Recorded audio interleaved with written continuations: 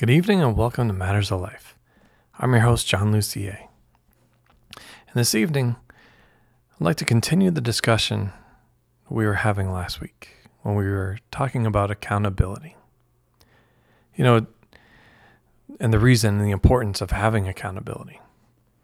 But towards the end of that conversation, we focused on accountability can only truly be had when there's integrity. So let's talk about that. And in 1 Kings chapter 9, God gives a promise to Solomon, who has, taken over the throne of his father, King David, and built the Lord's house. So in 1 Kings chapter 9, verse 1, it says this. Beginning of verse 1 says, "Now it came about when Solomon had finished building the house of the Lord and the king's house, and all that Solomon desired to do, that the Lord appeared to Solomon a second time, as he had appeared to him at Gibeon. The Lord said to him, I have heard your prayer and your supplication which you have made before me. I have consecrated this house which you have built by putting my name there forever. And my eyes and my heart will be there perpetually.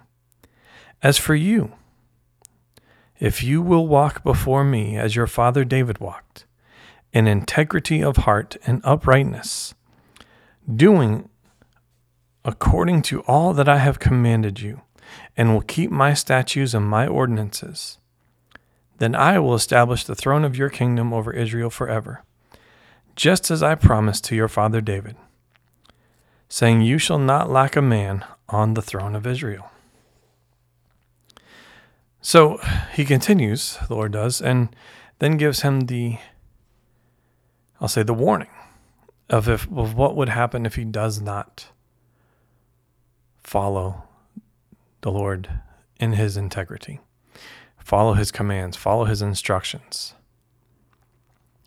So integrity, if we could start off, Webster's defines it as firm adherence to a code of especially moral or artistic values, incorruptibility, an unimpaired condition, so soundness, and then the quality or state of being complete or undivided, a completeness or a wholeness, as it were. Now, it says about David. It says this about David in the Psalms. In Psalm 78, it says this about the Lord and about David. It says, "Then the Lord awoke as if from sleep, like a warrior overcome by wine. He drove his adversaries backward. He put them on them an everlasting reproach. He also rejected the tent of Joseph and did not choose the tribe of Ephraim, but chose the tribe of Judah, Mount Zion, which he loved.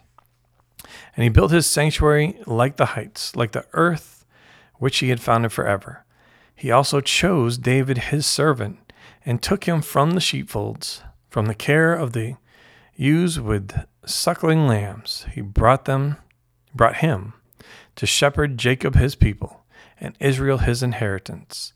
So he," that is David, "shepherded them according to the integrity of his heart and guided them with his skillful hands."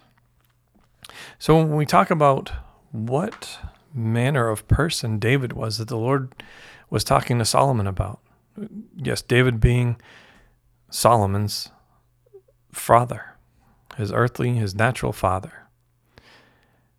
Scripture tells us plainly he was a man after God's own heart.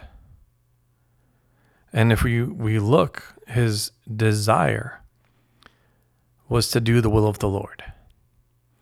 He walked in such a close relationship with the Lord that the Lord honored him, that he cared for him, that respected him. He gave him that place. He came into covenant with him as a result. And he was now, the Lord, extending that promise, that covenant to Solomon, making him aware of it. Now, David didn't always get it right. He absolutely didn't always get it right. If any of you are familiar with the story of King David, they're well aware of how Solomon came to be, and that was as a result of Bathsheba. Well, you could argue one of David's great sins. Now, again, not holding that against him, but David, even in that, came to a place where he did hold himself accountable because of his integrity. There was a time where he resisted and rejected the counsel and insight from the Lord. But the Lord sent his servant, the prophet Nathan, to, well, you could say confront him. But confrontation is a little harsh of a word. He did hold him accountable as the Lord guided him to do it. And he gave it to him, the accountability, through a story that David, because of the integrity in his heart, was about doing the right thing, even though he had not. And he took the discipline from the Lord in stride. But if we also look at with David's life, when he made mistakes, people died as a result. He held himself accountable before the Lord, as we were talking last week. But integrity was such a huge aspect of David's life. Having that integrity, walking in integrity, unwavering steadfastness to the Lord. No, not perfection, but the desire to acknowledge, I made a mistake here, and it's on me. It's not on anyone else. That is how David walked. Although he, as I said, and Scripture says, was a man after God's own heart. His desire was to be pleasing to the Lord. He consulted the Lord in everything. And even on behalf of the life of his child and others. He did not try to snatch for himself, try to steal or acquire for himself. He allowed the Lord to honor him and bless him. But integrity matters so much to David that he literally wrote a psalm about it. And like many of the psalms, there is an element of David's writing where he is bringing his concerns before the Lord. He's asking for the Lord's justice, but also saying, Lord, search me in this. And we can find that in Psalm 26. It says, "Vindicate me, O Lord, for I have walked in my integrity, and I have trusted in the Lord without wavering. Examine me, O Lord, and try me, and test my mind and my heart, for your loving kindness is before my eyes, and I have walked in your truth. I do not sit down with deceitful men, nor will I go with pretenders. I hate the assembly of evildoers, and I will not stand with the wicked. I shall wash my hands in innocence, and I will go about your altar, O Lord, that I may proclaim with the voice of thanksgiving and declare all your wonders." And he again continues, and he keeps saying all the things that he did not do and that he has done in this. But the integrity of his heart was to go, Lord, this is what you stand for. These actions reflect and resemble your nature, character, and attributes in my life. These are your commandments. These are your precepts, and I will walk by them. And if I don't walk by them, or when I don't, then I will bring them before you, because God is the righteous judge. And he even makes that statement in a few different scriptures. He said, who is my judge but God? God is the righteous judge. But he can acknowledge when he did not live up to what he should, how he should act with the Lord. And also in Psalm 25, because it was when he says, I've walked in my integrity and I've trusted. Where did he receive this from? Right, in Psalm 25, it says, good and upright is the Lord. Therefore, he instructs sinners in the way. This is Psalm 25, that was verse 8. And verse 9 says, he leads the humble in justice, and he teaches the humble his way. All of the paths of the Lord are loving kindness and truth to those who keep his covenant and his testimonies. For your name's sake, O Lord, pardon my iniquity, for it is great. And again he says, who is the man who fears the Lord? He will instruct him in the way he should choose. His soul will abide in prosperity, and his descendants will inherit the land. The secret of the Lord is for those who fear him, and he will make them know his covenant. My eyes are continually toward the Lord, for he will pluck my feet out of the net. David got his help from the Lord. He allowed the Lord, through his Holy Spirit, to lead him and to guide him in which way he should choose. Because the Lord will do that. He will absolutely do that for his people. Even if we don't know which choice to make, or operating off of what's been reported, this is why we must hold so tight to the Lord. In Genesis chapter 20, Abraham journeys towards the Negev, and he settles between Kadesh and Shur, right? And then he sojourned in Gerar. And it says, Abraham said of Sarah his wife that she is my sister. So King Abimelech, the king of Gerar, sent and took her. But God came to Abimelech in a dream that night and said to him, Behold, you are a dead man because of the woman you have taken, for she is married. And in verse 4 it says, Now Abimelech had not come near her, and he said, Lord, will you slay a nation even though blameless? Did he not himself say to me, She's my sister? And she herself said, He's my brother. In the integrity of my heart, in the innocence of my hands, I have done this. Then God said in the dream, I know that in the integrity of your heart you have done this, and I also kept you from sinning against me. Therefore I did not let you touch her. Now therefore restore the man's wife, for he is a prophet, and he will pray for you, and you will live. But if you do not restore her, know that you shall surely die, you and all who are yours. So you see, this is for an individual that did not necessarily know the Lord, but he operated off of the instruction and the guidance that he had received. And yes, he had his desires, but the Lord always provides this way of escape. This is why we have to hold fast to him. He gives it to us even before we move and operate. We, therefore, must choose to walk in his ways and how he is commanding us, to have that integrity, to be unwavering. You know, in the military, they talk about various branches. They have these core values, things like honor, courage, and commitment.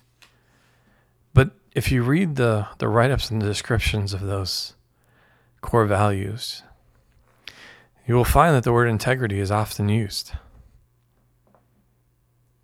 Is that, again, the unwavering steadfastness, and the soundness, the clarity to just move forward uncompromisingly in what we inherently know what to do is right, what we have also been taught. And yes, it's the military, so it is, I don't want to say not whole, not complete. Wholeness and completeness only comes from the Lord. What I'm referring to is walking in the Lord's ways, his statutes, commandments, exhibiting and demonstrating his nature, character, and attributes in our lives. And we see that throughout the entirety of Scripture. We see it even with Job. During trials and during testing, even when he didn't receive sound counsel from his wife, he still admonished her to come back to the Lord. He still said, I will not curse God and die, but I will worship him. All right, he did not sin. He did not blame God. And this is in Job chapter 2, that Satan himself presents himself before the Lord. And the Lord says to Satan, where have you come from? And Satan answered the Lord and said, from roaming about on the earth and walking around on it. And the Lord said to Satan, have you considered my servant Job? For there is no one like him on the earth, a blameless and upright man, fearing God and turning away from evil.